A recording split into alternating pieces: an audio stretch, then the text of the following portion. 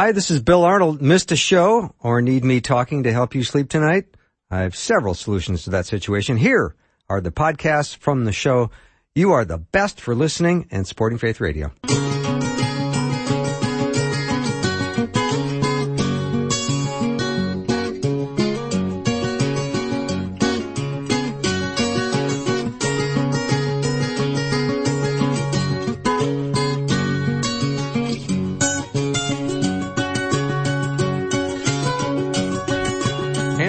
Welcome to Afternoons with me. I'm Bill Arnold, and today's show is going to be wonderful. I'm going to bring on Dr. John Woodward in just a minute, and then Dr. Greg Borgon is all the way back from his 7-week trip to Ireland, where he was thinking about all kinds of things, and we're going to talk about our citizenship in heaven. That is going to be a great conversation, and then hour 2 is our special series on studying God's Word with our friend Jeff Verdorn. So that's all ahead. But to get things started, I want to bring on Dr. John Woodward. He's the Director of Counseling and Training at Grace Fellowship International. He's got a tremendous ministry in Pigeon Forge, Tennessee. I think I said that right. Is that right, John? Welcome. You sure did, Bill. Good to be with you again.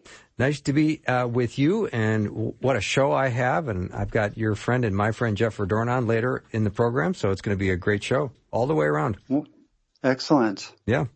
So, John, when I was reading this article that you have, I couldn't figure out the first couple of sentences. So will you help me with it? Well, in the article called Sorting Yourself Out, That's exactly I posed the the one. question. Yes. Yeah, I posed the question, Bill. Should we deny ourselves, or should we crucify self, or should we accept ourselves? Sometimes in Christian discipleship, those terms kind of get confused. Yes, it does. So you say in the article, sorting yourself out, have you ever wondered, should I deny myself? And if I were just to stop right there, I'd go, yes. And then the second part is, or should I accept and love myself? How do I say that with the right inflection? Yeah. Well, it reminds us of the famous command of our Lord that we are to love the Lord God with all of our heart. But then he also goes on to give the second greatest commandment, right, Bill? To love our neighbor as ourself. Right. Yeah. Yeah. So I guess it depends on what self was being referred to, right? Exactly. Yeah. Well, sometimes... go ahead, John. In Christian counseling, we often dialogue with those from using other models of counseling, and often we hear from the secular model, we need more self-esteem. And that sounds right at first, but then we start to notice that if we try to just kind of inflate our sense of self-worth, sometimes that bubble gets popped and ends up not giving us the fulfillment we were looking for. So we think that this concept of clarifying what the Bible teaches about self is important, and getting our terms straight may help us along the way. John, there's few things more challenging than being around somebody that has an overinflated sense of importance. Mm-hmm. So how do we divide the two? Say, I need to have a healthy self-image because God says love yourself and love others. How do I have that without having this weird sense of self-importance? Well, I think it helps, Bill, to have a clarity about what aspect of our life we're talking about, because if we accept aspects that are not good, then our values are mixed up. On the other hand, if we're rejecting something that God has created, such as our gender, then we got our wires crossed. So in this discussion about clarifying our sense of self, we're saying that there's two aspects of self that are, I guess you could say, negative, and two that are positive. And so we just want to get clear what we need to deny and then what we are to accept. Indeed. Now, does self sometimes refer to the old man, the old self? Yes, Bill. It reminds me of the verse in Colossians where it says that we have put off the old self, or the old man. That refers to who we were in Adam, who we were before coming to the gospel. And that's a big deal, because often we base our sense of identity on what has happened to us in life. For example, maybe someone's been abused or rejected or abandoned, or maybe even a positive background of trying to achieve success based on their own performance. But when we come to the gospel, that old identity was canceled at the cross. And there's some pretty big implications in that. John, when you say put off the old self, do we even have to do that? Didn't the old self die in salvation? Exactly. So we want to just get clear that when we're talking about this first aspect of self, our old identity, that's a done deal, like you said, Bill. So when we read in Galatians 2:20, I have been crucified with Christ, that's past tense, isn't it? Mm-hmm. So therefore, we need to, in this case, really have I guess we could call it a white funeral.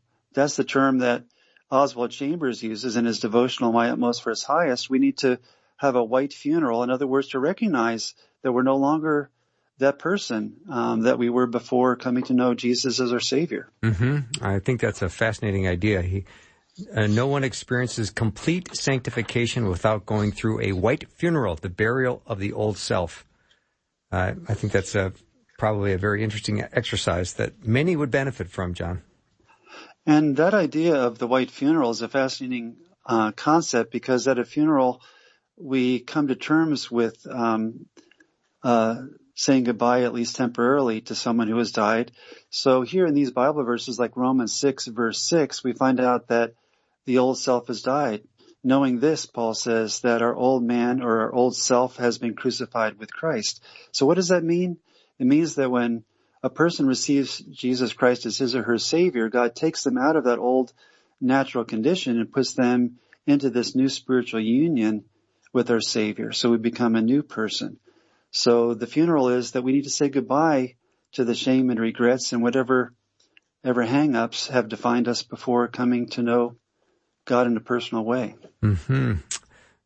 My guest is Dr. John Woodward from Grace Fellowship International. He's the Director of Counseling and Training. Let's talk about self, John, as it refers to that piece of the new believer that is called the flesh, that we sometimes refer to that as the residue of the old man.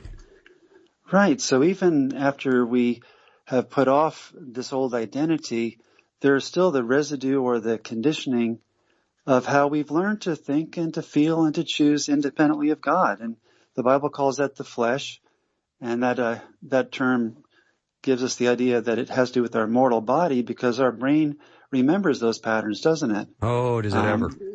We have that conditioning. Unfortunately, the delete button wasn't pushed in our brain in terms of those old patterns when we became a new person in Christ. Yeah. And so therefore, our natural tendency, unfortunately, is to be wayward, to have, you might call it a sinful tendency. But thankfully, that can be counteracted by the Spirit of God. So there is that residue, or that old conditioning, which the Bible calls the flesh. Therefore, the Bible says we are to walk in fellowship with the Spirit of God, and that will then cancel out or overrule those old patterns. Yeah, Paul talked about that, didn't he, in Romans 7? Mm-hmm. Sure did. He says, in my flesh dwells no good thing. So the Christian life is not about trying to improve our flesh, because Paul said that that's kind of a bankrupt endeavor. Instead, it's about learning how to live out of our union with the Spirit of God through surrendering and trusting Him to live His life in us and through us. I'm sure glad that even though those old patterns are still with us until we jettison this mortal body, that they don't have to define us. And as we let the Spirit of God take control, then His love, joy, and peace, and patience, and kindness, and goodness, and faithfulness, and gentleness, and self-control can be displayed, right, through the fruit of the Spirit. Yeah, John, we need to identify as saints, right, not sinners. That's right, and living out of that new identity really predisposes us to realize that the normal Christian life is really being a vessel of this new quality of God's grace. Yeah, obviously, as a believer, we then are in a position where we can choose to sin. Prior to coming to faith in Christ, you were enslaved to sin. That's right. We still have that vulnerability. In the words of Romans 6, we're no longer a slave to that pattern. Right. And so we can realize that as we yield and trust God's Spirit to take control of our mind, will, and emotions, then whatever those natural negative flesh patterns are, whether they're inferiority or superiority, whether they're drug abuse or something else, that the Spirit of God can set us free from those patterns by His enablement. Yeah. It's not a simple topic, John. I'm trying to make it simple, but as I talk to you about it, I'm feeling like I think of 1 Corinthians 15:31 that says, I affirm by the boasting in you which I have in Christ Jesus our Lord. I die daily. So we're dying daily to ourselves and claiming the victories of Christ daily. And so you bring up here that related to the self in terms of the flesh, we simply need to deny that. We say that's not who I am, even though I have that tendency or that memory that doesn't define me. And I can simply, in the words of Jesus, deny myself, take up the cross, and follow Christ by His enablement. I like that expression, John, you just gave. That's not who I am. That seems like it should be a rehearsed phrase in our head all the time as we are encountering our little daily struggles and temptations, where the phrase that's blazing in our brain is, that's not who I am. Mm-hmm. You're reminding us, Bill, of the issue of identity. And in this little article we're talking about, I mentioned the issue of two positive uses of self. And again, the value of having clear definitions here, right? Yeah, right. We talked so far about the old man, the Bible calls it, who we were in Adam. That's the old self. That's been crucified. We have to have a funeral for that person. Secondly, the residue or the old conditioning, which the Bible describes as the flesh. We need to deny that as we let God's Spirit take control. But here we have, to counterbalance that, Bill, we have two positive uses of self. And you mentioned identity again. So notice that there is also what the Bible calls the new person. And that's who we are in union with God's Spirit. And in Ephesians chapter 4, verse 24, it says that the new man, the new person, the new self has been created in righteousness and holiness. So when it comes to that new identity we have, that new spiritual life, we shouldn't deny that, should we? We should actually welcome that and let that take the lead. Yeah, that's something I want to continue to talk about, John, after the break. I'm fascinated with this white funeral idea. I think this would be a good thing to do, and then serve little finger sandwiches and potato salad after the service. Seems like it'd be fitting. But we'll continue our conversation with Dr. John Woodward as we talk about self, the two negative sides of self and the two positive sides of self. We're going to get to that when we come back. Be right back.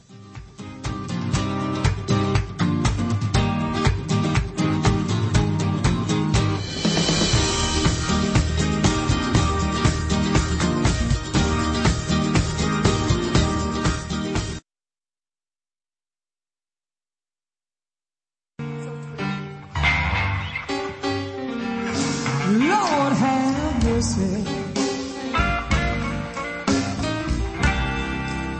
Lord have mercy on me.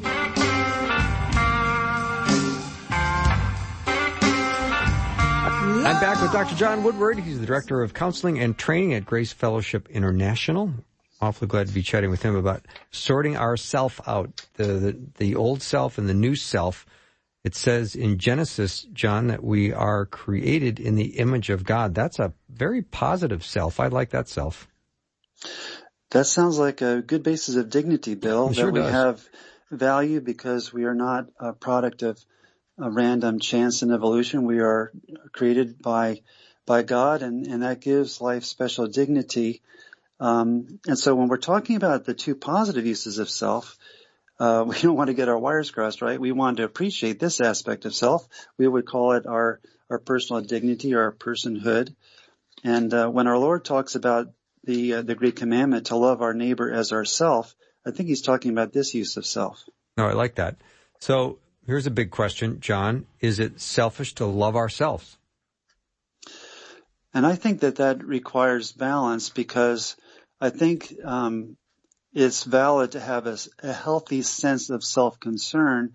The Bible assumes that that's really a sane position, because our Lord says, love your neighbor as yourself. Well, if we're rejecting ourselves, if we are not valuing our sense of personhood, then that's going to get in the way of treating others with dignity and respect. When I think of love your neighbor as yourself, What I always think, John, is do I put the same energy into meeting the needs of my neighbors as I do the needs of myself? And the answer is always no. And that's why it's such a profound ethic, Bill. In Matthew chapter 7, the famous, what we call the golden rule, our Lord Jesus says, whatsoever you want men to do to you, do also to them, for this is the law and the prophets. In other words, this ethic summarizes the moral content of the scriptures.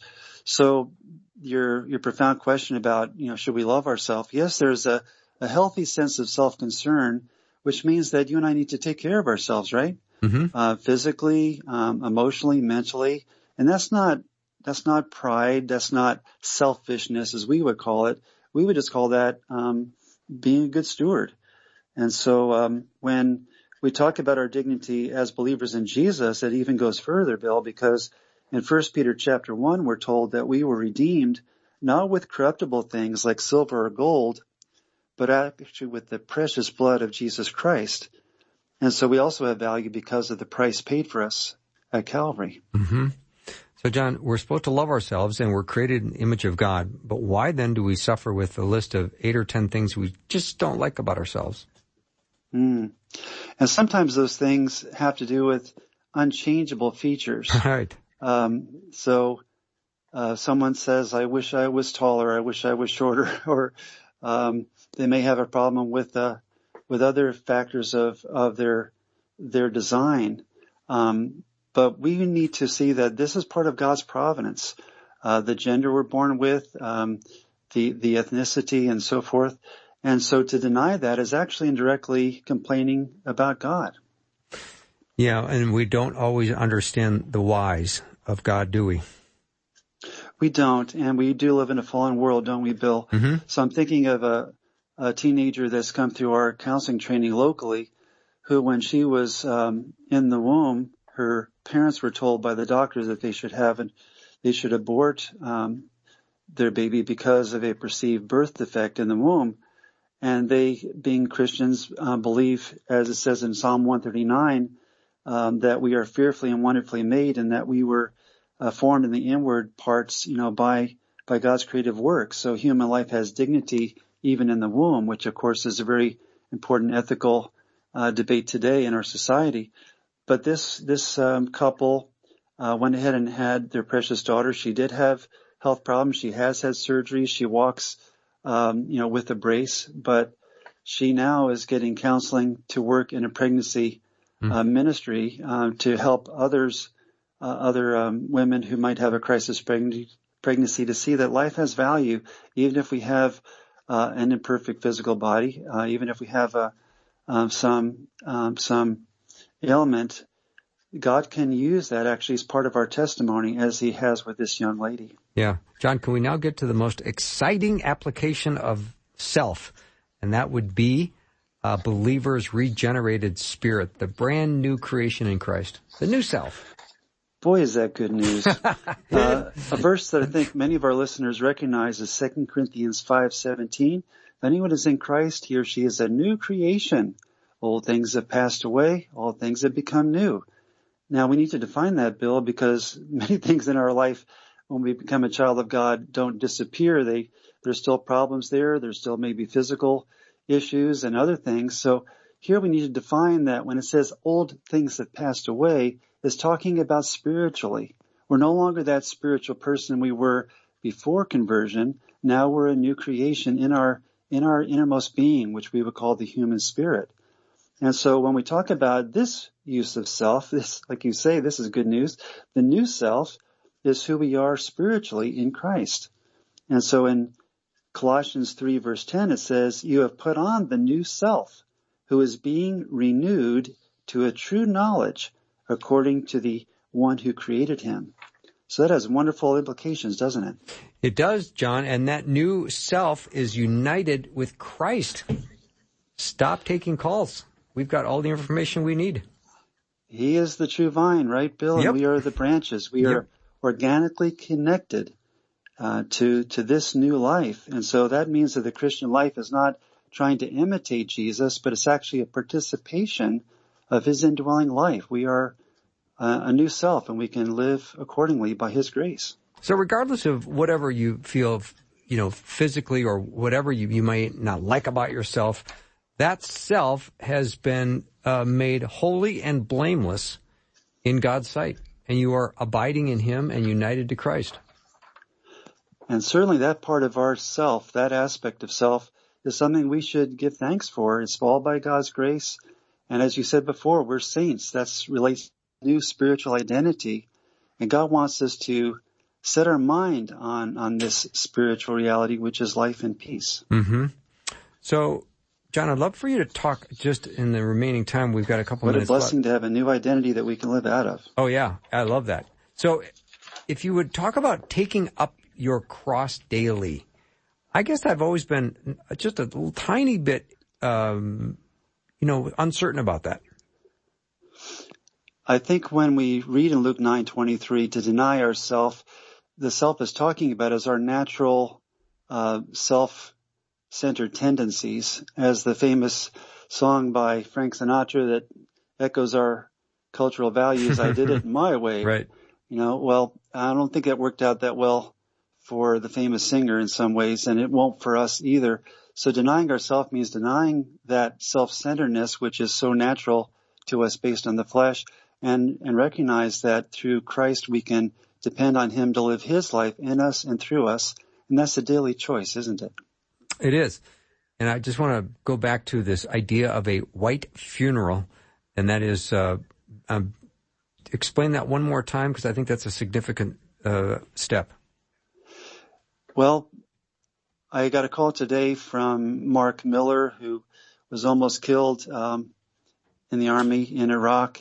He came home with PTSD, tried various forms of psychiatry and psychotherapy, almost took his life. But when he heard this truth as a Christian, that the old person was crucified with Christ, that we have a new identity, and in Christ we even have a new past, because we're defined by what Jesus did on the cross, not by what happened to us.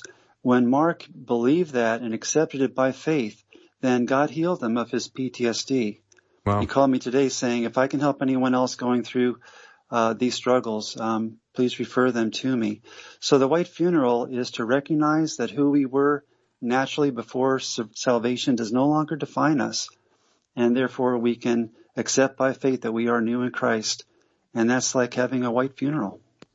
That's a beautiful thought. John, thank you so much for that. It's been really a delight having you on the show, and really helpful to talk about this self, because I think we all think about ourself a lot, and then we can understand there's an old self and a new self, and we need to live for the new self, the one that's abiding in Christ. I know we covered a lot of ground, Bill, but if someone wants the article we've been talking about, they can contact us. We'd be glad to send it to them by email. Yep, and you go to gracefellowshipinternational.com. John, thank you so much for being on the show. It's a privilege. God bless you all. Indeed. Dr. John Woodward has been my guest. He's the Director of Counseling and Training. Again, the website is Grace Fellowship International, and it's the whole word, international.com, gracefellowshipinternational.com. Be right back.